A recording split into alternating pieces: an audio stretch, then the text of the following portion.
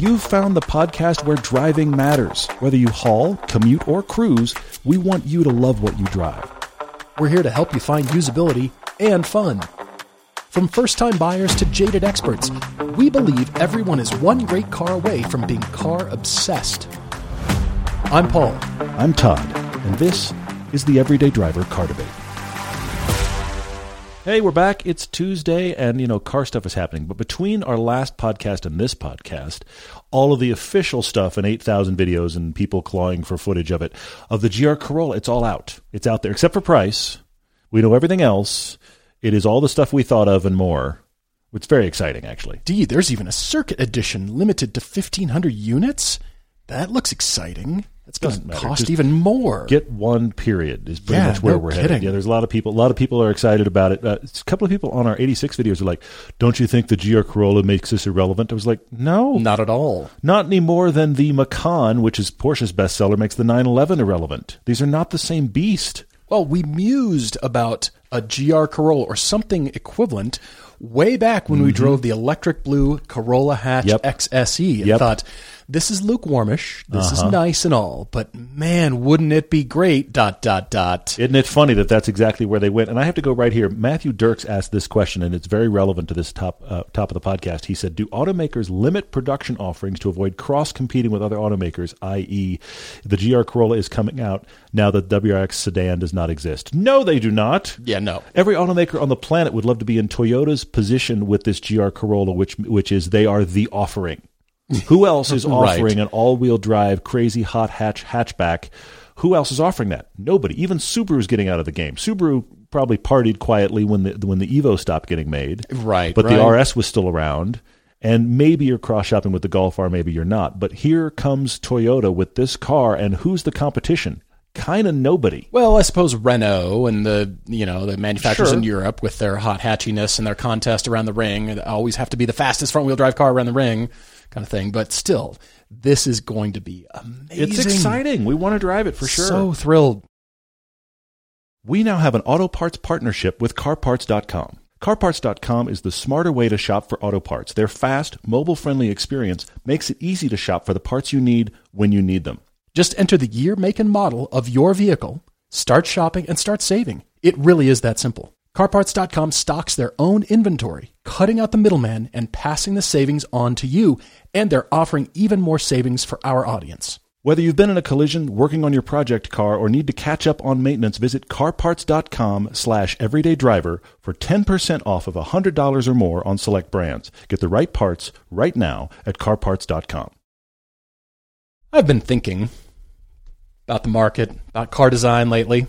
Uh-oh. I'm thinking about electric cars some more. You do these things, yes. Yeah. Mm-hmm. You just ponder design. I don't sit around and ponder design. I see design. I would comment on design. I don't ponder design. I ponder design. I ponder story. This is how you and I are fundamentally different. Yes. Indeed. But I've decided that electric cars are skeuomorphs.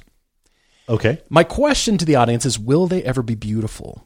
And from dictionary.com comes the definition of skeuomorph, which is an ornament or design or an object copied from a form of the object when made from another material or by other techniques, as an imitation metal rivet found on the handles of prehistoric pottery. It's almost there, but not quite. And you'll understand what I mean here.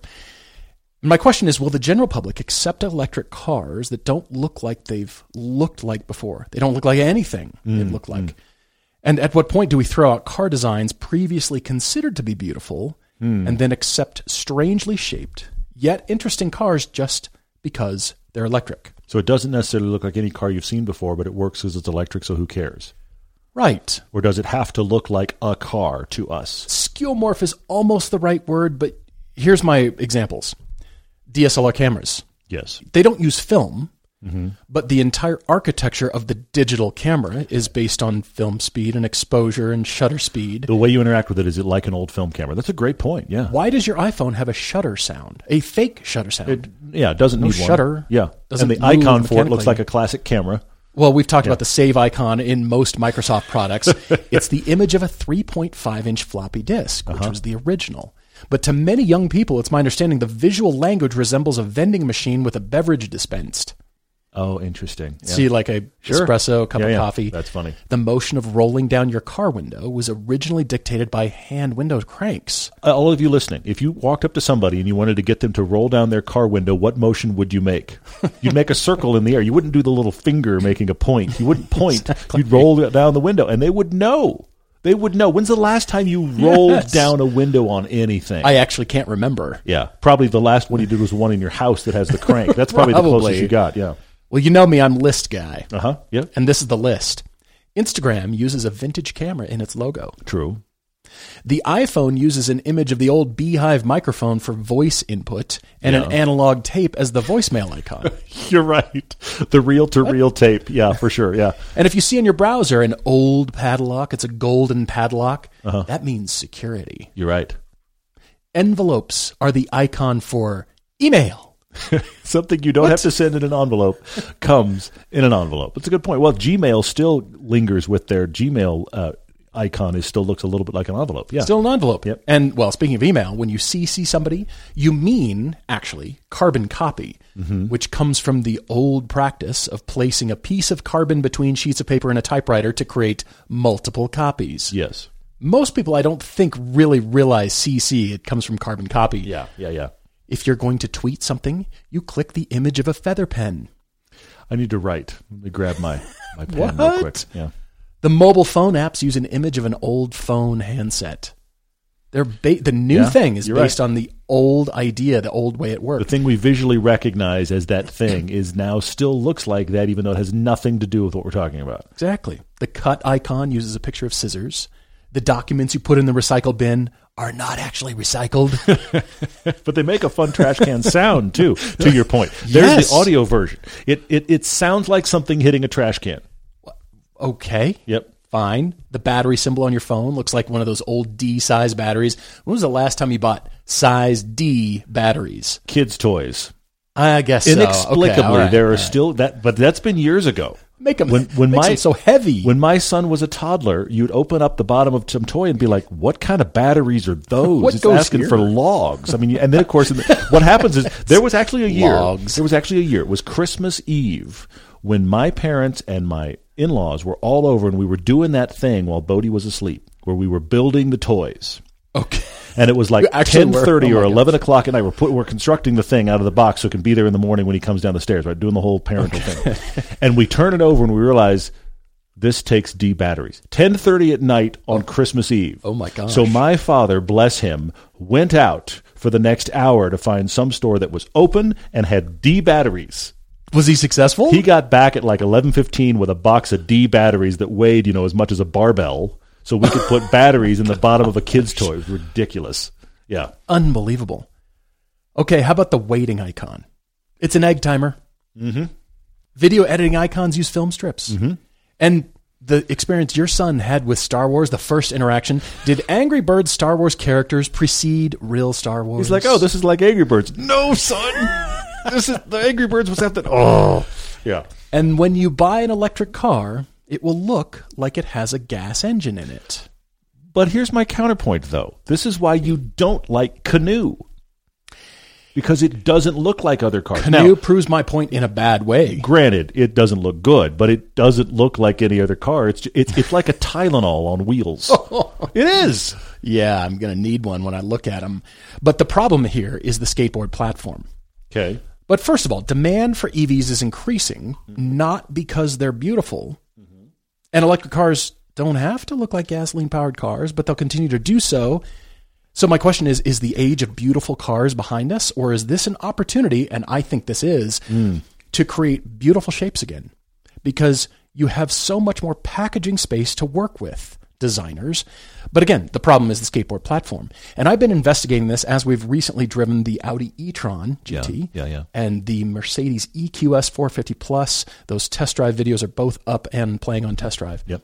My entire headspace is, what are these like to drive? Because every electric car, SUV, car, doesn't matter, is using this batteries in the floor, call it what you want, kind of skateboard platform. Yeah. and I'm hunting for a different driving experience. I'm out. I almost don't care about anything else in the car. I don't care about the tech. I don't care about the style. Do they drive differently? Mm-hmm. Because if they do, and I have found differences, good news, everybody. Yeah. I am pleased to be wrong on most counts here, because the differentiating factor is up to that car company to position the car. Here's how we want it. It's more sporty, and so we're going to do things and how it handles its weight. Yeah. But for the most part, they drive evenly and will continue to drive evenly because of even weight distribution. And like you said, Canoo proves my point in a bad way, but here we go. The Hyundai Ioniq 5 or Kia EV6, you look at these cars and they could easily have a gasoline engine in them. They have the form factor for it, sure, yeah. Polestar kind of looks like a futuristic, I guess that's electric and okay, and it looks like a car. Dodge, what is the future of this muscle car brand? Guarantee it's more cars that look like muscle cars. Doesn't matter what kind of powertrains come in them. Yeah, they're not going to come out with something that looks completely revolutionary and nothing like a muscle car. We're back to the Tesla nap, by the way. But this brings up the Cybertruck, because the good and bad of the Cybertruck is that it looks like nothing else on the road. True. But it also doesn't look like reality as a result. I mean, that's the weird... You can push it too far and break it. You know what I mean? Because the Cybertruck looks like something off a movie set. It doesn't look like something that should be on the road. It's a good point. But you could easily drop a V8 in that thing, and I guarantee you, if it comes out, people will try. Somebody's going to, just for the YouTube views. They're going to drop, Let's make a build, and let's put a gasoline engine in that thing. Yeah, go put a big old V12 in the bed. Suppose you can. There's just you and a Sawzall and a bunch of time. Yeah, you can cut a hole. But I'm wondering about what the future of cars looks like. If you're depressed about the future of where cars are going, stylistically speaking, yes, there needs to be sheet metal and crash protection in front of the occupants. Yes. So there needs to be somewhat of a hood. But driving that Mercedes EQS just made me think differently. Okay. And it hasn't been Tesla, because they were kind of first. Not really, but you know what I mean. They were first as far as wide market acceptance and recognition. Everybody's really recognized. You don't have to be a car person to know what Teslas are. Yeah. You're like, yes. They look like cars. They look like a 1 or 2 or 3 box shape. Sure. That looks like a car. So it's very relatable. And so even though cars need to be relatable in terms of proportions and how that affects your outlook towards them, I think we've got a wonderful, glorious future of a mix of both between gas and electric engines. Yeah. But new stylistic ground can be approached. That EQS is doing that. Whether you like it or not, it doesn't matter. But it's certainly showing that it's gaining better aerodynamics. Yeah. And new style can be tried. Again, I mean, what if you didn't have to have crash protection? Yeah. I mean, the Canoo is essentially just a glass front. Good job. It's a Tylenol, yes. It's just a pill. You're right. It's just, it could be the nose cone of a B-29 bomber. It could be the gunner turret. Yes, of course it could up front. I want somebody to paint one like that. Now I might think the Canoo is cool. Paint it up like a B-29. Exactly. Put a couple fake guns out of the front. Please retrofit one. Yeah, drive that around. People will pay attention. Yeah. The crash protection is minimal. This got a 0 on the NHTSA crash protection standards. Well, you know what's dawning on me as we're talking about this is the look of the Lucid. Because the Lucid looks like a car, but it doesn't look like any kind of normal car. It's a good point. And while it does have enough of a hood that theoretically you could imagine an engine under there, it's pretty far out styling for anything that's not different somehow. Okay. And that's a good job. The EQS does it too. I don't really like the EQS. I think the Lucid looks interesting. But the Lucid is this weird, every time I see it, I think it looks good, but it's this weird mix between what sedans have looked like, what SUVs have looked like, and now different than both, but both merged. It kind of looks like an SUV. It kind of looks like a sedan, but it also looks like neither, and it looks different and it stands out. It is interesting to think about completely rethinking styling, because I'll give you one in the internal combustion era. Okay. The new 400Z, the Z car. Looks like it does because it has to be on the build points of what were the 350 and the 370. So they couldn't clean sheet think it as much as I wanted them to. Right. What you're talking about is, with electric cars, clean sheet can be thought about. Absolutely. Complete restart of, I have people and movement, which is why we've joked about the Tesla nap. It's going to look like the old wedge or the old Bertoni wedge. It's going to look like that. Yes. That'd be awesome. Just the big Bertoni wedge. It's an all-electric. Why doesn't somebody do that? You'll save money on glass because you don't have to install windows anymore. It'll just be all autonomous and screens inside and this cocoon of experience and scent and the liquid. Cocoon of experience. You know, welcome to Mercedes is going to. I'm just letting you know.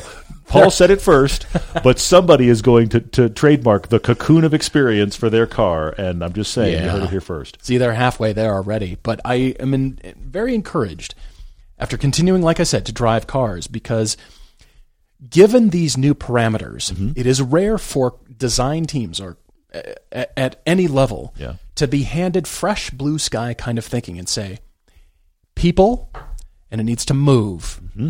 Start sketching. You're right. Go. You're right. That's a great point. So what will they do? They'll run home to mama. They'll start drawing car shapes. Traditional, well, that's got a hood on it. Do we need a hood? Okay, yes, because of crash protection and storage. But what if we pushed it further? What if it sloped and dropped off like that EQS? What if we asked questions about ourselves? That's why I liked what Rich Scheer and his Hummer design team were doing. Yes, it looks like a Hummer. Yes, it's big and it has that, the truck shape. But I love that they were asking questions, kind of dumb ones, of themselves. Does it have to do that? We have a fresh blue sky thinking, no, we're not encumbered by any prior platform. We don't have to meet hard points. The base of the windshield doesn't have to come to here. The wheelbase is not set. We can do anything we want. Now, because it's a Hummer, it has to relate and it has to sell and look like the prior Hummer brand. That was the single thing holding them to the Hummer look. Sure. What if Hummer brand didn't exist prior to this? True. Yeah. We can do whatever we want. So maybe it's just wheels that are 15 feet apart, and it's just this weird looking thing. Okay, but then would people accept it? No, they wouldn't because it looks so strange. But we're encumbered and have this thing in our minds that the hood needs to enclose a inline 8, inline 6, V16, the long hoods from the 30s. Sure. That's why there's sheet metal over the top of it, because we just covered it up and hid it from view. That's why they look like they do. Yeah. But then in the late 20s, early 30s is when style came about. For the most part, they were just putting sheet metal over the top of the mechanical components and calling it a day. And a cab. We'll make it look like a wagon. Yes. Here's a chariot. Here's a wagon. And then, the wheels need to be enclosed because they're throwing mud up onto the passengers. Maybe we'll put a shape and we'll hand form it out of metal and we'll just cover up the top of the wheel like a motorcycle. So we've got cycle fenders on these cars. And then over time it's evolved, but that's where things have come from. And for everything else that I listed, we're almost stuck in the old ways, especially cameras, since you and I use cameras so much. Yeah. Why does it need to make a sound? When I push the button, it doesn't need to make a ka-ka-chunk sound, right. A mechanical sound. It doesn't. Yeah. So if cameras don't need to use shutter speed, exposure, film speed to create the image, but that's where we're coming from. That's all we know. That's our language for it. If I told you to design a camera and throw out those parameters, how would you adjust the image quality? That's a great point. Starting at blue sky. What you're talking about is the huge seismic shift that happened in the film industry on editing. Okay. Because there was I'm going to get the name wrong. I think it was called Lightworks, the first digital editing program. Okay. That was first shopped to cinematic editors. Now, cinematic editors used to have all of the reels actually hanging in front of you. You can't see me using my hands, but the reels hanging in front of them. Okay. And you had an editing table essentially, and they ran through a splicer in front of you. Okay. And you had specific hand controls, and these reels came down, and they went through all of the little toggles, and it went through a splicer in front of you, and you could play the image in front of you. You could project it really small, and then you would stop it, pull that out of your editing table, and actually cut the film and splice it to the other reel on the other side. And this is how you'd make edits, and it took forever. And the whole assistant editor's job, I'm not kidding, was keeping track of individual frames that had been chopped out of this part and this part, and it was madness. You're kidding me. No, not at all. So you had your editor's table, and they had certain kinds of hand controls that had been built over decades to move the footage forward and to move it back. And they were like, it's kind of like hanging on, it's going to sound weird, kind of like hanging onto a coaster handle and spinning it. That's kind of how they worked, okay? So almost like hanging on the top of a big water bottle handle, very, very much what it was like. When the first digital editing program came out, I believe it was called Lightworks, it had the same interaction. You were on a computer doing your editing, but the interactions were the same hand interactions. I guess that's how to get people because to make that's the jump. how those guys made the jump, because that was the same to the DSLR. It's how they made the jump. And then when Avid came along, which was the first widely introduced and widely accepted digital editing program, Avid is really strange if you've come from Final Cut or Premiere, because Avid uses all of the terms and icons of those old flatbed editors are now being used in the program. Really? So Avid has a language closer to traditional editing than Final Cut or Premiere or Resolve or anything else like that. Final Cut was so revolutionary because it came along and threw all of that out and created a digital editorial system that just, we need to cut things, we need to splice things, we need to paste things, all of the icons can be brand new. Okay. And now that kind of thinking is what you see in the other editorial programs. But what you're talking about is transferring skill set, and that's why cameras look like they do. So it's interesting, as drivers, we have to transfer our skill set, our interaction preferences, if you will, to a new car. Yeah. Once we get to this drives itself, then it really does become just whatever. But at that point, there will be a separation between cars that drive themselves, and we'll accept them as such. Yeah. They'll be the pods, the cocoon of the Tylenols. You did a good job on that. I got it right here. It's the cocoon. It's the cocoon of experience, buddy. Experience. That's I'm right. putting a TM on it right now. I mean, Mercedes is already doing the scent in the cars. But then there will be the driver's cars. When we say we're looking down the nose of a car, this long hood experience like an old Corvette, that has a certain feel to it. Of course it does, yes. But that's based on architecture because the engine's in front of you and you have to have room for your feet and the suspension and the steering knuckles. And we just kind of packaged it all together and drew a pretty shape around it. Yep. It's striking me more and more that this, if I gave you a vehicle that did everything a pickup truck could do, and the skin was the battery, and it was made of such material as the crash protection. We don't need to have giant beams in the front, and it could protect the occupants with more minimal materials. You know, we're talking in the future. Tech guy, I love think about this stuff. And not only was the skin the battery, but it was also just a giant solar panel. It could change colors, and it displayed a digital readout. Whole thing's covered in that rhino liner stuff. Yeah, right. And it did all the things a truck could do, but it looked nothing like a pickup truck. Nobody'd buy it. It doesn't look like a pickup truck. It's not a truck. It doesn't fit the image that I've got in my mind, and therefore it's not accepted. And this also plays into when we see a car and live with a car for a little while, and we live with the styling a little bit more, and we see it in person, and that spatial distance between you and an object, then you start to like it more or hate it more, conversely. Either happens, yes. That's why pictures can't ever do anything justice. But I think about the future of cars, and I'm encouraged because of where tech is going, and because of the separation. I do see a separation coming between electric cars, the autonomous ones, and the driver's cars. And I see companies still embracing this. I'm hopeful. I'm glass half full over here. I hope so too. Yeah, that'd be cool. And those driver's cars may look traditional. They may look a certain way, but to all the car manufacturers, we all don't have to do skateboards. There's some differentiation now, but I can feel a lot of similarities too. Yeah. Why do the batteries have to be in the floor? Let's start asking questions of ourselves as designers and then enthusiasts. Why does it have to be the business decision, and it was the factory's already set up that way, and we can plop everybody we want canoe on it, and we're already going in that direction. Fine, but the batteries could be a lump. They could be different. And I think Porsche played with that. I think Lotus has played with that. Folks are playing with the fact that does create certain kinds of dynamics. I mean, this brings up the question: will Porsche make a 911 with more weight in the rear? An electric 911 with more weight in the rear, because you would think they would, because that is their magic. That car on track and at the limit does not feel like anything else because it has the weight in the back. What if the entire back end is just batteries and battery cooling? You're right. You're going to get into conversations now where instead of us managing the weight, which is what's been car designed to this point, it's going to be deciding where the weight goes. For sure, but deciding and where the weight goes in current cars has entirely evolved the skills of driving and how performance driving is taught. Yeah. And now that there's platform-based electric cars, you can take corners and do things differently than you ever had. Sure. And it's so neutral. It's so flat and neutral. But there's no feeling in that. There's very little. It's made it much more bland, yes. This is a Topic Tuesday because we could argue this for hours. We could discuss this for hours, but I wanted to bring it up because... Here's the answer. Wait, no, that's not right. Right, there's never an answer.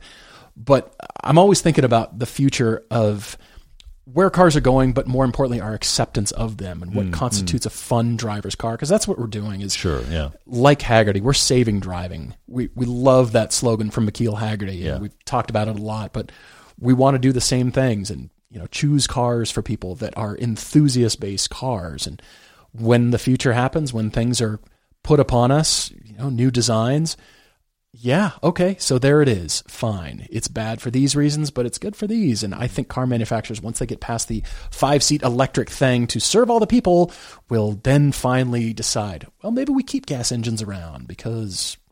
Or maybe we like them. Or maybe we just play with our designs, too, and we do something that has a feel versus just the skateboard idea. Let's hope so. So more like thoughts from Paul. But, it's always ongoing. So absolutely. If you've got a Topic Tuesday, write to us, everydaydrivertv@gmail.com, along with your car conclusions and most of all your car debates. I want to remind you guys of DriveShare from our friends at Haggerty. DriveShare is a car-sharing community that connects renters with the owners of cool cars. We're talking vehicles that elevate any occasion like a wedding or a special celebration or even a vacation. Or you can just enjoy a dream ride, a car you've always wanted to drive. That's why I put my Lotus Elise on DriveShare, and many people have loved driving it. List your car to earn some extra money knowing you're covered by exceptional insurance and roadside service. Owners and renters can both rest easy and enjoy the ride. Visit driveshare.com or download the app to rent or list a ride today. Tom L. writes to us. He's in California. He's asking not only for a car for his dad, but a car to match his dad's garage. I don't think we've ever covered this before. Sorry, I have to read this email to understand what you're talking about. I don't get it, but okay. Well, Tom has the disease, but his dad, hello dad, fortunately or unfortunately, does not. But what's weird about his story with his dad is when I read that sentence, I was like, so your dad has a nice house, nice garage based on the title, and your dad has owned a string of bland nothing cars. But that's not the case. That's true. His dad, who isn't a car person, has owned a 69 Camaro Z28 he had in college. Since kids, he's had a 94 Camaro V6 convertible, the 09 Challenger V6, the 2012 Jaguar XK V8 convertible, and most recently he sold a 2016 F-Type V6. So you like big muscle car feeling things. They've all been automatics. He has liked them but not loved any of them. So I think what you're finding here, Tom, is not that your dad's not a car guy. He's intrigued by cars, but he's never found anything he's loved. That's a different thing. I expected boring cars on this list. Those aren't boring cars. Yeah, true. Well, Tom's dad has a black and white checkered floor in his garage and takes pride in what he drives, but he just doesn't really know what's right for him. One big thing is that he doesn't like seeing cars like his. Like Todd Bodie. Yeah, my son. Your son. Every time we show up at a Cars and Coffee, it's more than one Elise. He's like, oh, man. He is so excited to take the GR86 to a Cars and Coffee because he knows it's bound to be the only one. Certainly the only one with gold wheels. He's like, we need to take that car. He loves the Z car for this reason. He's like, well, look, we bought something old. There won't be another one. That makes his day. Okay. Well, Tom's dad likes to be the only car in the lot at the grocery store, but he doesn't need it to be flashy. All right, fair enough. Volkswagen thing. Thanks for writing in. Right. You are the only one, sir. My gosh. What is that thing? It's a thing. Yeah, Volkswagen thing, and we're going home. Tom's dad is more of a muscle car type than the sports car type, but daily triples are more important to him than lateral Gs. Okay, I see it. Yep. He's also come to appreciate higher quality interiors in his recent cars much more than he did in his Camaro and Challenger days. He appreciates a V8 cold start and the sound. Nothing too obnoxious, he says, but even the V6 F-Type was not enough to pass his personal sound test. That's interesting. Okay, wow, all right. That sounds really good. He's a sucker for convertibles, but not a must. And to Tom, the perfect thing for his dad would be a semi-luxurious, modern V8 GT car, but he can't find one that tickles his fancy. Interesting. I have options. Don't you worry. It's going to be good. It's going to be good. The other thing he says about his dad is that he feels like, hi, Dad, by the way. You're getting talked about a lot in the third person, but welcome to the conversation. He said he feels like his dad's problem is that his dad is about the deal. Okay. He's not afraid to buy new, but he's got to just get a deal on something. I can't believe I got this. So he has a hard time spending more for performance or luxury, even though Tom has said, look, if you go a little higher, you'd get more. But Dad wants the deal. So the budget right now is about $45,000. He's limiting Paul at $55,000. This is interesting because I feel like that price point, to your point, Tom, is at a breaking point. Tom, you keep saying you wish your dad would go just a little bit up in trim and in price, and I think 45 to 55 grand is a weird middle ground of budgets. It's a good budget, but it's a real weird middle ground of budgets where if you go up just a little bit more, the options just are everywhere. You go down a little bit more, you've stepped down, but man, there's options. This is a weird middle ground. Tom's thoughts are maybe a current gen Mustang GT or a Camaro SS or something AMG, which is going to be hard at that budget. His dad is somewhat intrigued by the C7 Corvette, but the budget seems a little hard for that. C6 is an option too, but where's the tech? That's an old car. This is hard. Tom's dad has little or no interest in anything from Germany. What? Porsches?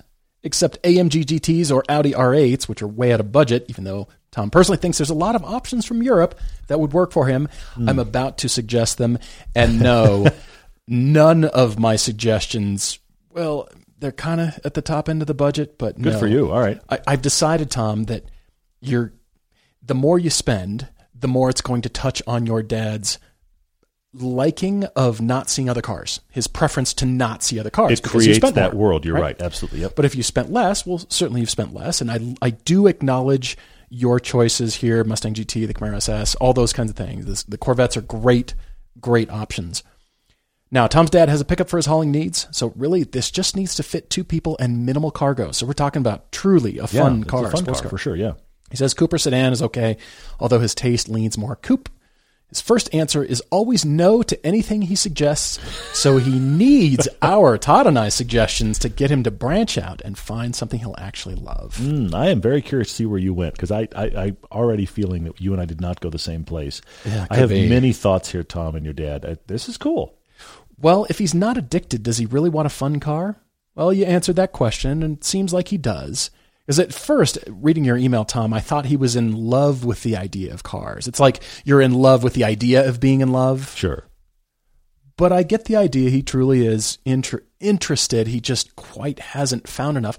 And that could be because he hasn't driven enough cars. Possibly, yeah. So the first suggestion is to go driving, meaning go shopping, go have a father-son day. That'd be really You guys cool. Get out there and go pick some places and get some back-to-back seat time. You might come away not finding any of those cars, but you were together and you had a great time together. And you had lunch and you talked about whatever and you had a good experience and had a good Saturday. Well, and what's also really cool about I love this idea because, Tom, you and your dad can have this conversation where you hop in something and then while you're driving to the next something, you're just debriefing. What'd you like? What'd you not like? Yeah. What surprised you about that car? What makes it completely off the list? Or what keeps it on the list? Those are great conversations. Yeah. Well, I've decided the perfect car for your dad, Tom, is the BMW Z8.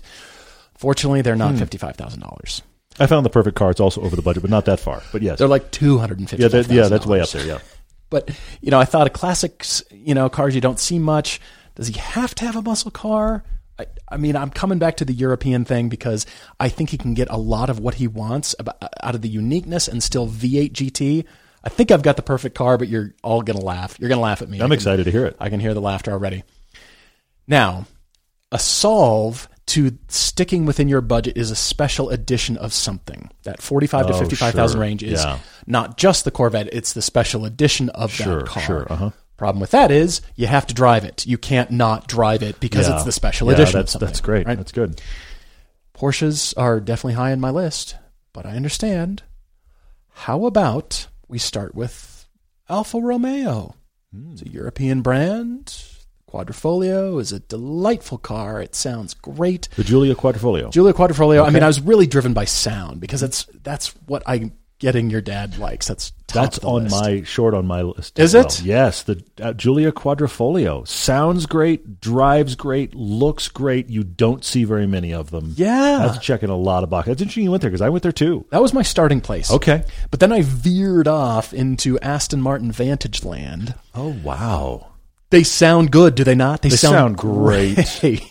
And you just don't see very many. And you don't the ones see them. that are in his budget, you just don't see very many. You're right. Well, I'll start at the top in your budget with a 2007 Coupe, 6-speed manual for $68,900, only 12,000 miles at one of my favorite places, Marshall Goldman.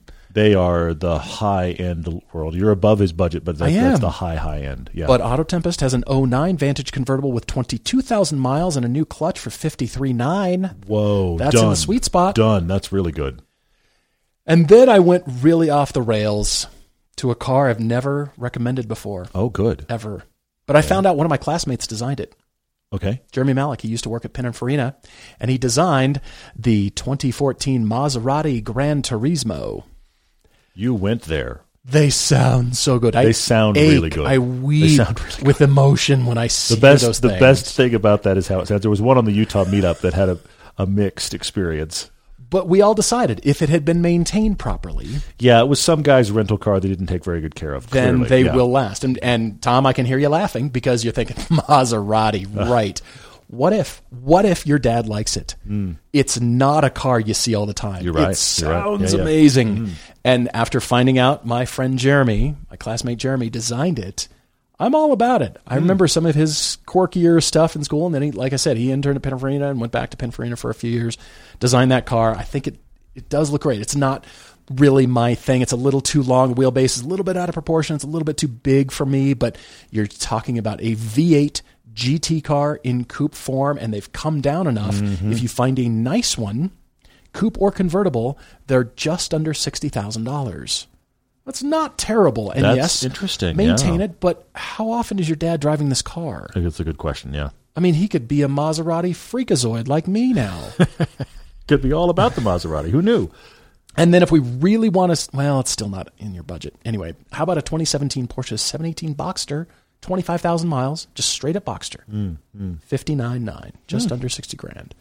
They also sound really good, I think. Yep. I mean, 718 4-cylinder. You did well there. I like the snorty rumble. He might like it. It's half a V8, but well, it's not half a V8, but half the cylinders. Never mind. But you get I was very driven by sound. Yeah. On this because that seems to be such a thing for your dad. Sound and uniqueness are very clear. And these are all very unique. The Aston, the Alfa, the Maserati's unique. For sure. It could be unique, good or bad, and certainly the Boxster is unique. I like it. I'm going to go through my recommendations in reverse order. I'm going to start at the grounded ones, and I'm going to work my way more and more nuts. And out of the budget, Tom. You and your dad. Out of the budget. I fully admit. Surprise! But because I want to land on the car that I think is the full-on answer, it's just out of the budget. Okay. But I have a car that I'm just like, this is every single box you're talking about. Okay, go. We'll get there. Oh. I'm going to start with the stuff that's more grounded, and I'll start here with the Alfa Giulia Quadrifoglio. I think that's a strong contender. I love that you brought it up, Paul. I think it's not a coupe, but I think it's a really strong contender. Take a look at that. Cold starts are like, yeah. It shivers. It sounds so good. But here's the thing. It also has real power. Your dad likes to just go straight line power. It's got a lot of power. Yeah. It's like a 560 horsepower, if I remember correctly. A lot. Really, really good 8-speed gearbox that's very, very fast. And if you need it to, it also handles really well. That's of the reality cars, that's probably top of my list. And who cares? It's a 4-door.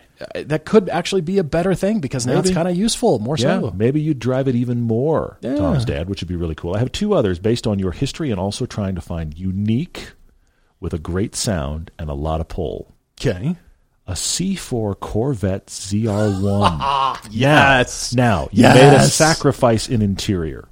Well, yes. But it's far less than your budget to get a nice one, a really nice one. Nice like $35,000. They've sat for 35 years.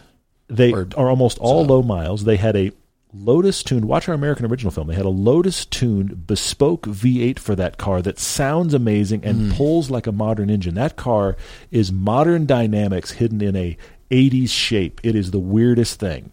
I like that choice a lot. I mean, it does have that It's muscle weird. car feel. Totally. But it is older. You will not see another one. Yeah. Certainly if you drive it. Now, the interior is C4 Corvette, which is a bummer. The other one I thought of that is down here now, you won't see them. I don't remember the last time you even saw one. You won't see them. Great engine sound, great power.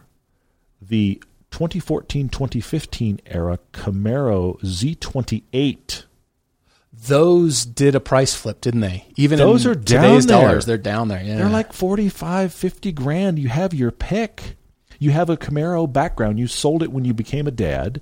Now, it's not the nicest interior ever because that was them focusing on it being a track car, but compared to your 60s Camaros or compared to a base Camaro, it's pretty cool interior. Yeah, I like that. Get a Z28 back in your life. You're never going to see another one because I feel like I never see them. You see Camaros now and then, but the Z28 from that era, it came out and made a big splash, and then it vanished. But they're out there, and that's very good. So that's my real cars. The big point I want to make here is, to Tom's point, Dad, that you're looking for the deal versus the right. I wonder if that's held you back from having the right car. Well, sure, because you have to spend more money to really get what you want. So you're talking about 55 on the high side. If I add 10 grand to that, I know I'm the one blowing the budget, but if I add 10 grand to that, you have a lot of really interesting stuff all of a sudden. Yeah. That has great sound, and you don't see very many. And I thought of 3 that are all very unique, sound amazing, are fun to drive. One is the Evora. That's good, yeah. Honestly, that's a very different recipe than what he's talked about. It's the V6 Camry motor, but it's never sounded that good. Many exotics right now, watch our Evora versus M2 CS piece. Many current exotics with crazy exotic engines struggle to sound as good as that V6 does in that Evora. So good. Evora. Okay, good. The original NSX, also an oddball, but that VTEC engine's interesting. It's a totally different sound. It's not a V8, but totally different sound. Interesting. That is not a muscle car, but it's a totally new experience, which I think you might like, and also a BMW 1M. Good. That's good. That is a definitive car, great to drive. You won't see other ones of those. So that's if you added 10 grand to your budget. But I went higher. Yes. I went even higher because did you really? Tom and Tom's dad, you want unique. You want grumbly V8. For sure. You want power in a straight line. You want something, again, you're not going to see it very often. I get the sense that and the sound are the 2 biggest things. You didn't see very many, and it sounded really cool, but you decided you really like nice interiors. You'd prefer the GT-style cars. I like your Vantage a lot. Well, I hadn't gone there for once, and the Vantage is great, but the answer right now, the answer car is that Mercedes AMG GT. It is the answer. That's the answer. It is. Based on throwing budget out for a second, I know budget's a thing. Throwing budget out for a second, looking at your list, it was like AMG GT. And then I got to your budget and went, oh, just shy. They start at 75 right now. That low? They start at 75. I looked them up. Now, that's 20 grand over your budget. It's 20 grand over your budget. There's tons of them available in the low 80s. Now, I realize I'm way above the budget. I will fully admit that. But I get the sense that what you're needing is a nudge. Paul does this sometimes. I'm doing it now. That you need a nudge to be like, what if? So even if that really is out, Tom and your dad, I really encourage you, drive one of those. Because I think that is it's every box check. It's just not in your budget. But I don't get the sense that the budget is as strict as you want it to be. It's just you're chasing the deal. Yeah. And the hunt is just as much fun Absolutely. as getting that deal. But you still need to walk away with something you love, too. Yeah. I do like that a lot. So anyway, I think personally, out of everything we've listed, if I just had to tally it up real quick, I think the Aston Martin Vantage you brought up, the Alfa Giulia Quadrifoglio we both talked about, I think those are the front runners. But I want you to go drive a Mercedes AMG GT and really think, should I go for this? Should I spring for this? Because maybe. I mean, my takeaway here is that AMG GTs are on sale. It's really what I... Who knew they were that low? Yeah. What I got out of this whole conversation. Our friends at Griot's Garage have got a new line of ceramic products to make your car care easier and more satisfying than ever. Start with the new Ceramic Wash and Coat, an ultra-slick formula that can be used with either the bucket wash method, which I like, or a foaming sprayer, which I also like, or a cannon, which I also like. We actually take Griot's Speed Shine with us on every single shoot. It's the ultimate for quick detailing, and it now has ceramic protection as well. Ceramic Speed Shine maintains a slippery gloss finish in between your main washing and protection days. And they even have ceramic trim wipes for long-lasting protection on plastic trim. Try any of these products or use them as your new wash routine. They are 100% guaranteed, and all their liquid products are made in the USA. Don't forget to use the code EDRIVER when you order at griotsgarage.com. Our audience gets 15% off liquids and 10% off everything else. That's GRIOTS. Enjoy the finest quality car care products you can buy at griotsgarage.com. Revs Up on Instagram says, what skill or mindset or attitude, or you name it, would we require all new drivers to be required to have before they pass their license test? Interesting. Where are you going with this? It's something that can be discussed during testing, but it can't be policed, and you can't force somebody to do it, and that is not look at their phone while driving. Teach somebody and say, promise, okay, I promise I'll never look at my phone while driving. You still will. You still are going to. We've all done it. Yeah. That frustrates me more than anything because I can tell when somebody looks down at their phone. I see a car and driving, and the instant they look at their phone, I'm like 90% there and calling it. Yeah. And I finally get past them, like, sure enough, darn it. Yep, you're right. Stop it. You're right. The attitude of the car, your speed, your general awareness has just plummeted, and I can see it in your driving. I can almost tell where their eyes went. Just like we talk about, when you get instruction, your pro driver, your instructor will always talk about where your eyes are at on the track. That is the biggest thing. Where your eyes are at, your hands will follow. You know what's in front of your car. You can see that in your peripheral vision. You already know what's there. Where your eyes are, so the instructors always say, look up the track. Where are your eyes? Where your eyes are, that's where your car's going to go. Every time I'm doing a bad job driving on track, it's because of my eyes. It's never and then you remind yourself anything else. Suddenly you're driving smooth out. Suddenly you're faster. Every single time. And I have to, like, it's like a cadence in my head when I drive on track. It's like eyes up, look around the corner. Where am I looking? Where are my eyes? Eyes. Because it's hysterical. Watch our recent Rally Ready piece that's on our original YouTube channel. Yeah. And watch how much, because we're being taught to drive differently because it's rally, it's dirt, and you're turning with the brake, which is a weird sentence, but it works in rally. Seriously, it's what happens. You're turning with the brake. It's like, leave the steering wheel, hit the brake. It's what's going on. It's weird stuff. It's so funny. But it's amazing to watch how when Paul and I start looking further and further down the course, we get better. Yeah. The skill hasn't changed. We're not doing anything different with the body. Eyes are so important. I suppose, Revs Up, you could translate eyes to street driving. I mean, I know you can. Of course, yeah. And teach people to always, when you're going through a curve on a freeway, you want to be looking, trying to look around that corner way up there. You know what's in front of you. You know what traffic's next to you. Yeah. Get your eyes up there. And people just aren't used to doing that. Now imagine when people look down and their eyes are focused on 1.5 feet in front of their face. Yes. What happens to your driving? Totally. If our eyes, we get better when we look way up the track, imagine 1.5 feet in front of your face. It just drives me up a wall. Because you can teach Paul.com. Oh, you can teach the interactions with the pedals, because at that point, once you've passed your license test, I think you're only steering. You're operating the car and you're just steering around the globe. You're steering around the town. But the driving mindset is a different level. That's why track driving does translate to street driving. I'm so passionate about this. I hadn't thought of this when we first started this question, but now something's just dawned on me. I think there should be an autocross threshold. There should be a standardized autocross that is set up in the parking lot of every DMV. And unless, look, it needs to be a broad, low bar that most people can get across. But unless you can get through the autocross in a certain time, you can't pass.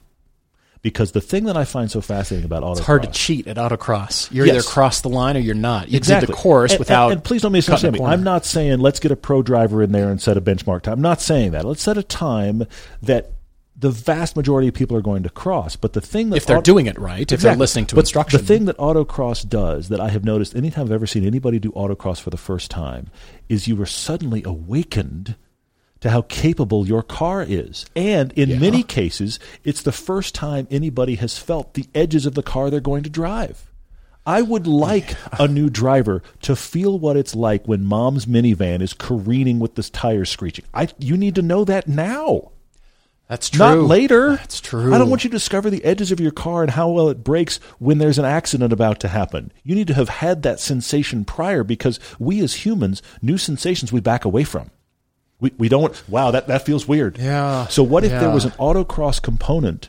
Again, I'm not saying for super times, but an autocross component to feel huge body weight shifts, to feel emergency braking in a training situation, so that the first time you felt those sensations isn't it's about to all go wrong.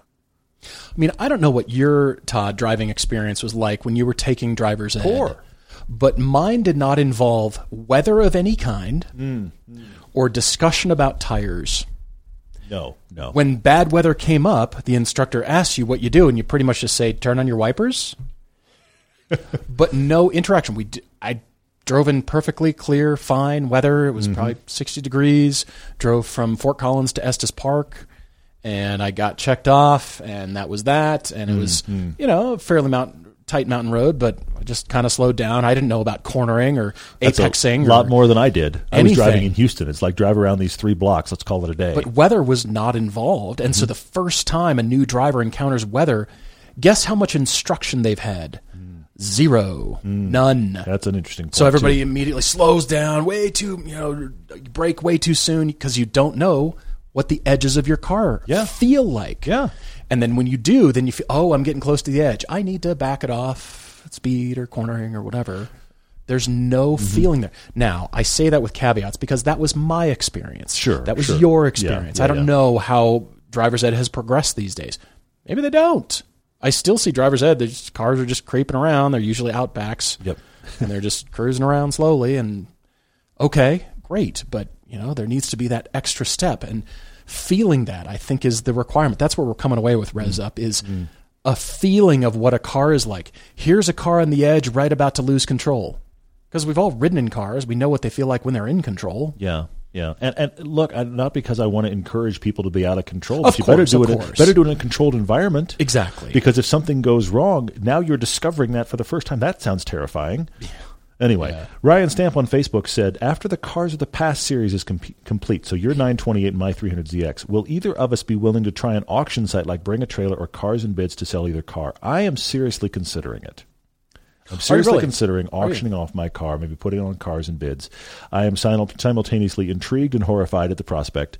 But let's get through Cars of the Past first. Let's have some amazing adventures. That seems like stress. We're headed to Philly in the middle of May. We're very excited about it. Cross-country drive, a huge, huge piece coming. We're very excited about that. Lots of shooting coming up. So we'll see.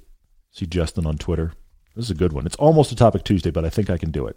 All right, go. Dream Garage, 1 electric vehicle, 1 internal combustion vehicle. He gives us up to $100,000 for the EV and $100,000 for the internal combustion vehicle. What 2 cars are we putting in our garage? Oh.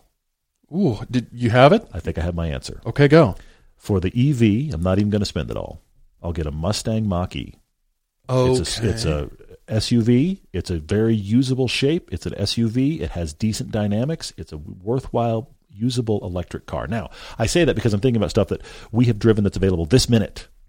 There will be stuff coming that I would certainly swap that out for. But as of right now, that gets my wife the SUV shape. It gets it all done. And then for the $100,000 electric internal combustion car, I would like a new Emira, please. Delicious. That is a pretty good 2-car garage right there. Pretty happy about that. Can I spend less on 1 car and combine the $100,000? I knew where you were going. I knew you were going to. I was tempted to as well. It's new math. You're going to buy a Bolt for $15, aren't you? Yeah, pretty much. And then I can have a Cayman GT4 RS there you for go. my internal combustion engine. Ted Theologian, Party On Ted, says, auto rev matching on manual downshifts. How do we feel about this feature? I actually really like it. It just needs to be something you can easily turn off. I don't have a problem with it. Fully off. It's fantastic technology, and if you've ever driven an auto rev match car on a track, it's interesting. If you're trying to drive really fast on track, manual does slow you down. It's awesome, but it does slow you down. All the guys with the dual clutch gearboxes are all faster than you because they've got dual clutches.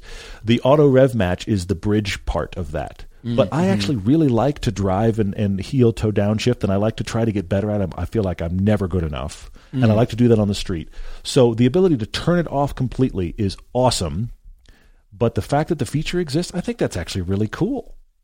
RJMSF on Instagram says, thanks for keeping him company these last few years. We're thrilled that you're listening, and thanks for being along with us. Yeah, I noticed this too. Says 2 technologies that he never hears us mention for freeway or commuter cars. Number 1, adaptive cruise control, which he finds to be a game changer from a fatigue and safety perspective. And number 2 is diesel engines, which means he's getting 45 miles to the gallon without trying. He's saving fuel money, gas money for the weekend fun car. What are the reasons, any reason, we tend not to recommend these 2? I think the first one is a difference of opinion. I have found adaptive cruise control to be the most annoying feature ever. You and I both don't like it. I can't stand it because now I see where you're coming from, RJ, and that is from fatigue and safety. But if you're so fatigued, you shouldn't be driving. Pull over, rest. I'm now going the speed based on the driver ahead of me, which means they're choosing for me. True. I don't want them to choose for me. True. I want to do my speed, what I feel comfortable with, because many times I'm comfortable going faster. But let's put that aside. I don't want them to be controlling my car. The only time I've liked adaptive cruise control, and maybe, RJ, you're bringing this up, the only time I like it is stop and go. Then it's actually kind of cool. Then you can actually kind of relax because there's no reason anybody in any other lane is going faster. We're going walking pace. I don't mind it then. But the problem that you and I encounter is what I would describe as almost traffic. It's everybody's moving in that kind of 50 to 70 range. Everybody is. And there's enough cars that it's like a checkerboard of there's cars here and there. And adaptive cruise control then is the most annoying thing. Yeah. Because somebody's poor choice movement has now got you going 10 miles. Why am I going 10 miles? Oh, that's right. Because the cruise control is set. Well, you'll also feel it when you change lanes and suddenly the sensors see nothing but clear air ahead of you. Mm-hmm. And it puts the hammer down all of a sudden. It's ready to go. It doesn't gradually speed up. It tries to get back up to the 10 miles an hour it was missing. Yeah. Boom, you're gone. It's like, whoa, I can do this. I'm not the driver you need to worry about. I'll be okay. I'll be good here. Second one is diesel. To be honest, diesel is great. It does get great gas mileage, but that's not how I look at diesel engines. I look at them for torque and in pickup trucks for towing your house off its foundation, for doing the things you need a lot of truck pulling to do. That's how I've always put diesels in my mind. Sure. Not necessarily for fuel economy. But the thing is, you're getting good fuel mileage, but there's a lot of gasoline engine cars out there, and electric is certainly up and coming as far as a choice. Well, hybrids are a good one too. Sure. Yeah. Open Mike Knight suggests by his question that you are seriously hoping you can have a GR Corolla as your dad car. Because your question is, we've driven the updated Corolla. Does it have sufficient interior space and cargo space for rear-facing child seat stroller and associated support gear? Sell it to him. You really, really want a GR Corolla, don't you, sir? I can tell. Yes, the short answer is yes. Now, I don't know how big you and your family are, because obviously we're 6'3" in trees and we fit in very few things. But the Corolla actually has good back seat space. The hatch, it's been a long time since we drove the hatch, but the hatch we were genuinely impressed with. It's got good cargo space as well. I think that is a really high contender for worthwhile dad car, even if you don't get the GR version. The current Corolla with the 6-speed, watch our original piece on it on the Test Drive channel. It's surprisingly good, which is why we made jokes about this should be a 300-horsepower rally monster, because it was good in base form. I think it's a really good dad option. Bob McCormick on Facebook says, what car that isn't being built today would we love to see? Like, who wouldn't love to see an entry-level Porsche sports car? Of course, something that starts about $35,000. Well, if you think about it, Bob, we're definitely in a golden era of fun cars. Yeah. Nissan's bringing the Z back. The Supra exists, maybe with a manual. The GR86, the prior 86. We've got all the N-Line from Hyundai. Yep. There are options. Civic Type R, talk about a great dad car. Yes. Yeah, and then there's a new one coming. The updated Civic Si is awesome. It's excellent. I think, speaking of Honda, I'd like them to bring a true focused sports car back to the Where's market. their S2000 return? Where is that? Because we've got the Z4 in the market. We've got all these two-door, long hood sports cars, real sports cars. That's a good one. The Mustang and the Camaro have never been better. The Corvette is amazing. Yeah. How about Honda with this? Boop. And we just dropped a $35,000, maybe $40,000 fun sports car with Honda VTEC everything, and it looks great, and it's Honda build quality. And they'd be back. That'd be really cool. Instantly. I love that. I'll leave it there. That's awesome. Guys, thank you so much for all your questions. We really appreciate it. Love discussing all this stuff. And let us know if you've got Topic Tuesdays, car debates, car conclusions as well. We're always looking forward to next time. Cheers, everyone.